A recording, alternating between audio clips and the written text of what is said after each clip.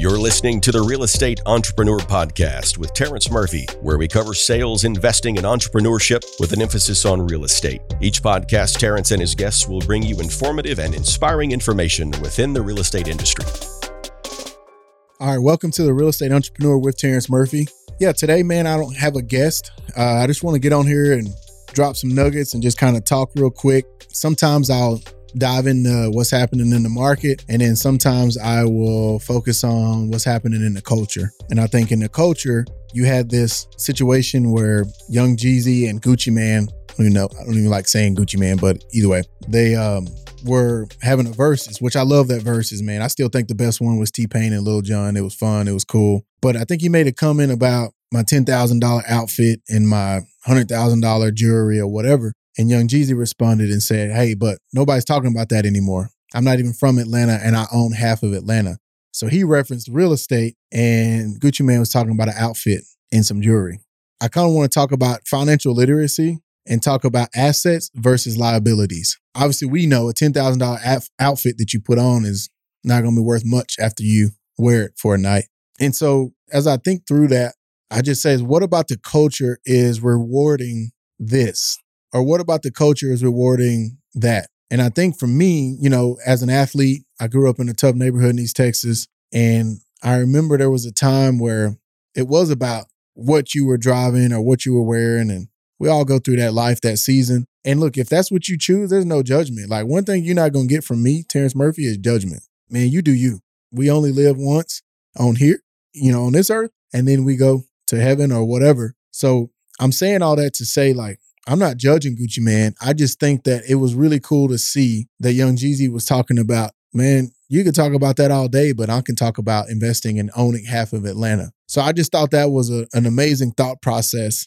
And I was talking to one of my old teammates. We bought another ranch. We had just went to the ranch, and he was asking me, he was like, man, like, why did you do this? And I told him, I said, I refiled a couple properties, and, my dream one day, I'm big on cars. I've really obviously toned that down. I got a wife and kids and businesses, but I would love to have went and bought a Lamborghini Aventador, but I went and bought an 80-acre ranch with that money. And so it goes back to assets over liabilities. Now, we know you can get the person that can pick this apart and say, well, some cars do appreciate. Yes, they do. But that's when you get into the $2 million cars, the LaFerraris, and the list goes on, right? The Bugattis, whatever. But most cars on average, the day-to-day driver, Honda, Chevy, Ford, depreciates as soon as you pull it off the lot. So I wanted to talk about that because, assets and liabilities, Robert Kiyosaki talks about in his book, Why the Rich Get Richer, which is his kind of newest version of Rich Dad, Poor Dad.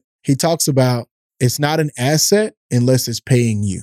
And man, that really was like something that like really changed it for me. He's like, unless it's paying you, it's not an asset. There's always a debate about, is my personal home an asset? And like he says, is it paying you? Is my car an asset? Is it paying you? That means, is it paying you? Is it creating cash flow? If it's not, then in his mind, it's a liability. And so I kind of added a next progression to it. Not only is an asset paying you cash flow, but is it appreciating? Because you can have an asset paying you, but it's depreciating faster than you can keep up with what it's paying you. So I always like to say, is it paying you? So is it creating cash flow or passive income? Is it appreciating? And the next question is it something that is building equity? So those are the things I like to talk about. Because if it's not creating cash flow and it's costing you money, that means if you're paying into it every month, then it can't be an asset. So you need to readjust your balance sheet. And a lot of people are like, well, why do I care about my balance sheet? Man, this is something I've wanted to talk about for a while. Growing up, it was all about credit. Oh, you got to have great credit. You got to have great credit. And it's like, credit is awesome. You do need credit. Like, you really do. But if you think about it, that's not the game you really need to be focused on. Credit is great. You need credit. Like, you got to get credit to get going. But the thing that I really learned about this game, the investment game, the tracking the net worth game, the balance sheet game, is how many times have you heard someone talk about Jeff Bezos, Mark Zuckerberg, whoever? How many times have you heard somebody talk about their credit? They talk about what? What are they worth? Their net worth. That means what are their assets minus liabilities? What does that create in net worth, right? So when you start really understanding how to track your net worth, that's the next level of progression and not just credit. Now you need credit, but there's going to come a time where banks don't even look at your credit at some point. They look at the asset that you're investing in. Does the asset perform well when it's in a stressed? Because you hear banks say, well, let me put it through a stress test. A lot of people never even heard what a stress test is because they're so focused on the asset, the small apartment complex, the packaged duplexes, the commercial strip center, whatever you're looking at. They're so focused on, does it perform and can it make it through the stress test? They're not asking you about credit because it's an income producing real estate asset. So it's like, that's the frustration and the part that I have with growing up. It's like, why didn't I get taught this in school? Why didn't I have somebody tell me about financial literacy, really understanding these things versus blowing my money on depreciating assets and liabilities? And so the next thing you hear is not just a credit game. So what I want to encourage everybody to do is look up, Google, what is a financial statement? And go on Google Sheets and create a Google sheet and create your own financial statement. That means, what are my assets? Okay. How many rental properties do I have? How much cash do I have? What's in my 401k? What's my cash surrender on my insurance policy? Whatever it is in your assets. And then liabilities. What do I owe on my house? What do I owe on my car? And then you get assets minus liabilities equals net worth.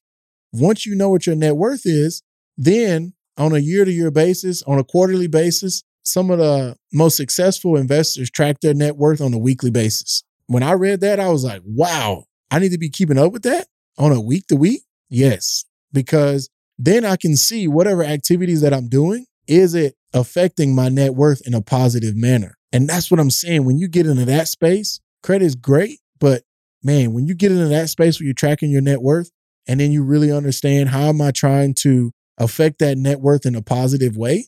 Then you can see, okay, what things are contributing to that? Because there's certain things that I was doing that was hurting my net worth. Then there was things that I was doing that was affecting it in a positive manner. Well, then do that more. Because at the end of the day, the bank's not going to ask you about your credit. Now, they're going to pull your credit because anybody's going to pull your credit. But when you go to get a deal done, they're going to want to see your balance sheet, your personal financial statement, which has your assets, your liabilities, net worth, and they call it a cash flow statement. That's when you're really trying to become the business person, the real estate entrepreneur that I'm trying to encourage everybody to be on this podcast.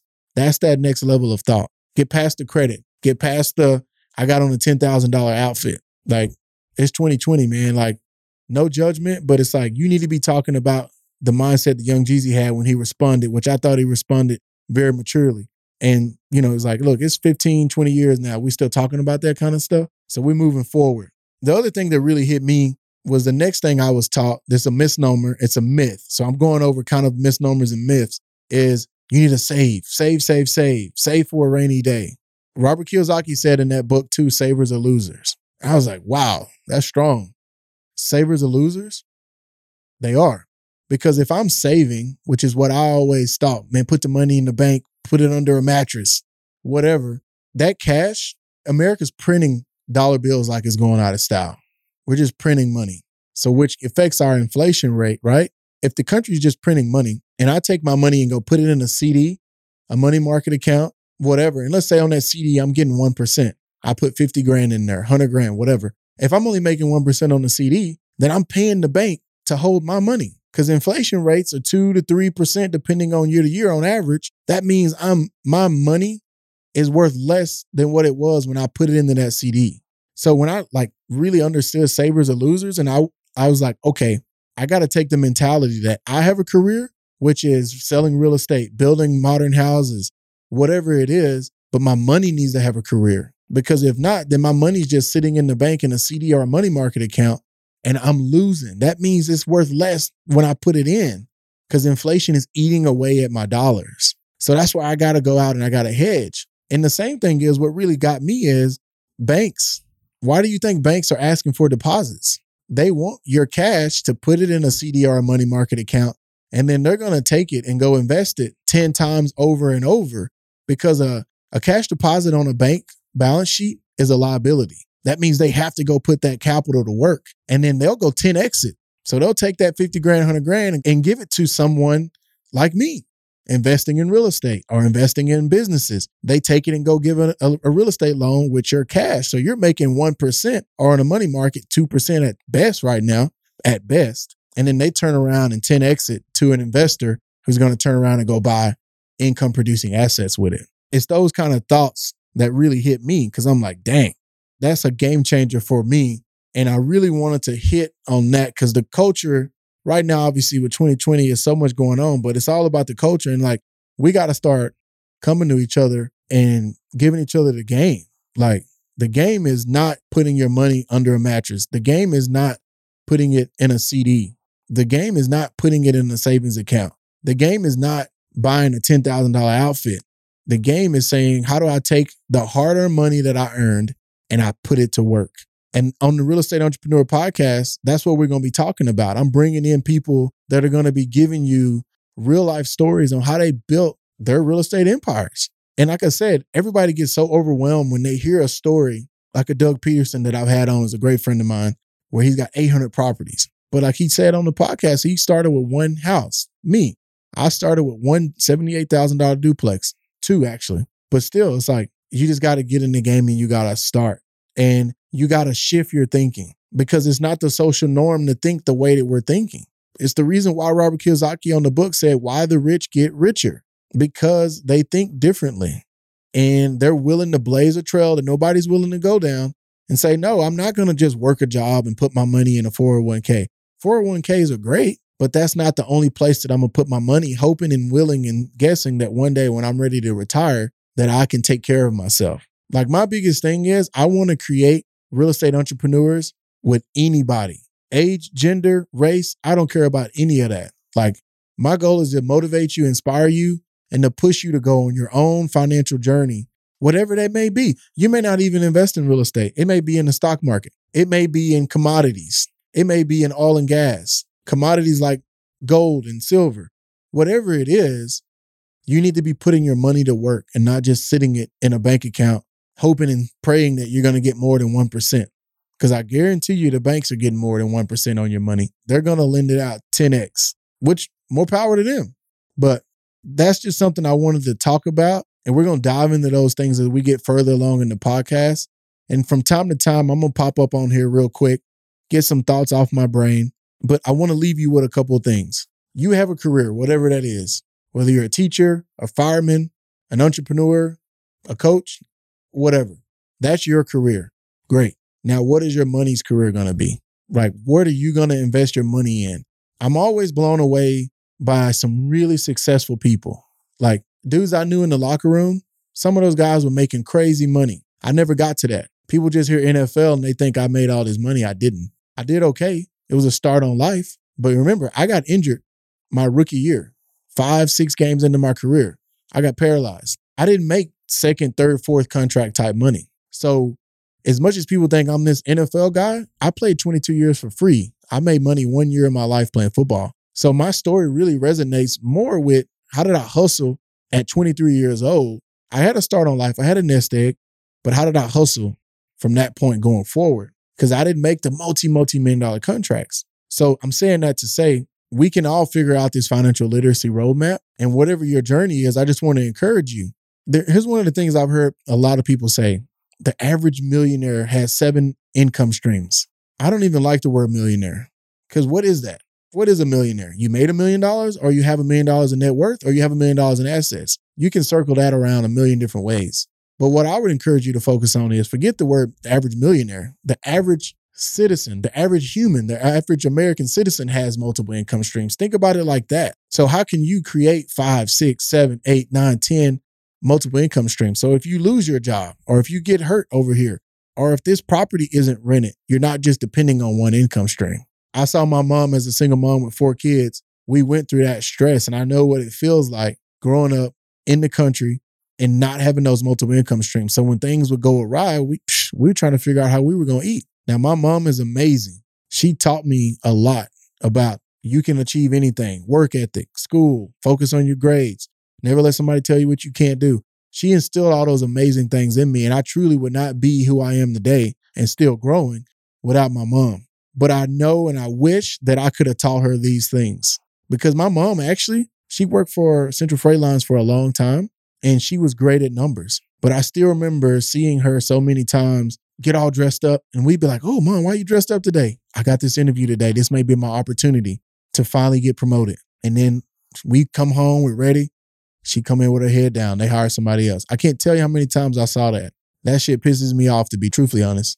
But I wish that I could have taught her what I'm trying to show y'all. Because this is how you get financial freedom, creating multiple income streams. And this is why I'm so passionate about it, because I see that I've figured out something that can help other people make an impact in their generations, their kids, their kids' kids, and help their lifestyle while they're here and healthy. And so that's what my passion is, financial literacy.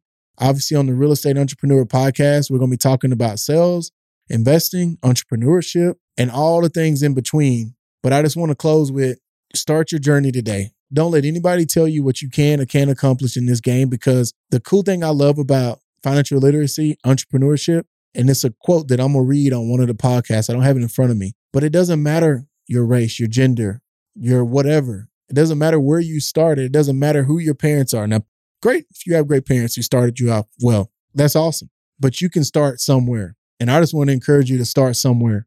Start reading, start listening to podcasts, start YouTubing, and give yourself financial freedom to where you can retire early. Or if you don't get that promotion like my mom didn't get, you have other options for you. That's my heart for y'all, man. I appreciate y'all listening in. Obviously, TerrenceMurphy.com. Go check out the website. We have information on my companies, courses that'll be coming down the pipe. Soon I'll get back to doing my speaking engagements, and then I'll start a coaching business that's coming soon. So all that's coming soon, man. And my goal is just to help people go on this journey of financial literacy, entrepreneurship, investing, and really help you transition into the real estate entrepreneur that I know you can become. God bless. Take care. Thank you for tuning into this week's episode of The Real Estate Entrepreneur with Terrence Murphy. Please subscribe on whichever platform you are listening and consider leaving a 5-star review, as that will help us gain traction and continue to bring you knowledge in the real estate industry. For more content, head over to TerrenceMurphy.com.